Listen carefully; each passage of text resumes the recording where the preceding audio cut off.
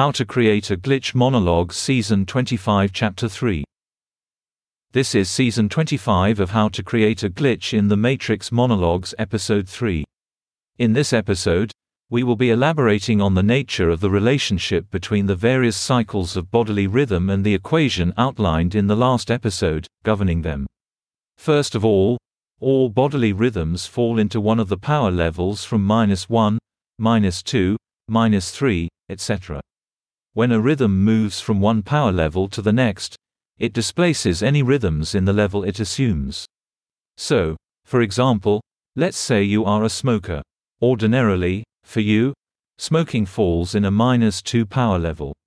Which is to say that the ratio of the time it takes for the task at the end of each cycle divided by the cycle period is equal to 0.01 through to 0.099. And urination falls in a -3 level, which is to say that the ratio of the time it takes for the task at the end of each cycle divided by the period of that cycle is equal to 0.001 through to 0.0099. Now, if you were to, for example, abstain from cigarettes for an extended period of time, this will automatically reduce your ratio to less than 0.01, bringing it into the power level of urination at 0.0099. On the balance, urination would then go above 0.0099 and extend temporarily into the power level of smoking. In other words, these cycles do not coexist. If you bring one cycle below the power level of another's range, it displaces the latter into its former range. So that's the first point that must be made. The second is that these ranges are predicted by the equation time for task over period of task is equal to time for task last cycle over period of last cycle plus, or minus, e, times 10 to the negative the power range. If the rhythm is in its regular power range, so for example, urination should be -3, then, it will add e, times 10 to the negative 3. If it is above its regular power range, for example, if you abstain from cigarettes and that ratio falls into -3, then it is -e, times 10 to the negative 3. Now, what this tells us is the following. Number 1.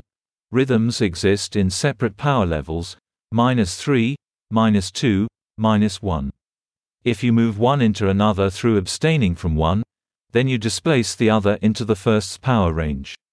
Abstinence in relation to one rhythm generates an inflection point in the ratios of another, causing it to rise or fall in ratio until it moves to the other's power level. Effectively, you can think of a bodily rhythm as existing in a particular orbit. It likes to exist in a stable orbit, and when you artificially move it to another orbit, this displaces another rhythm in its place. The shifting of a rhythm to another orbit causes an inversion of the second part of the equation. If it is in its proper orbit, then you add e, times 10 to the negative exponent, power level. If it is in the wrong orbit, then you subtract e, times 10 to the negative exponent, original power level. All of this tells us the following. Ordinarily, your consensuality component is the second of the two on the right side of the equation, when in its ordinary power level. But if you abstain, then you are shifting the consensuality component to the first component, and the non-consensuality component to the second component. You are inverting the two. I hope this is clear, although it would assist the listener if I could show you what I mean. I will, as always, be posting a transcript of this episode on the Buzzsprout website where you can access the episodes publicly as well as the transcripts. That's the end of the podcast for today. If you enjoyed it, please like, comment and subscribe.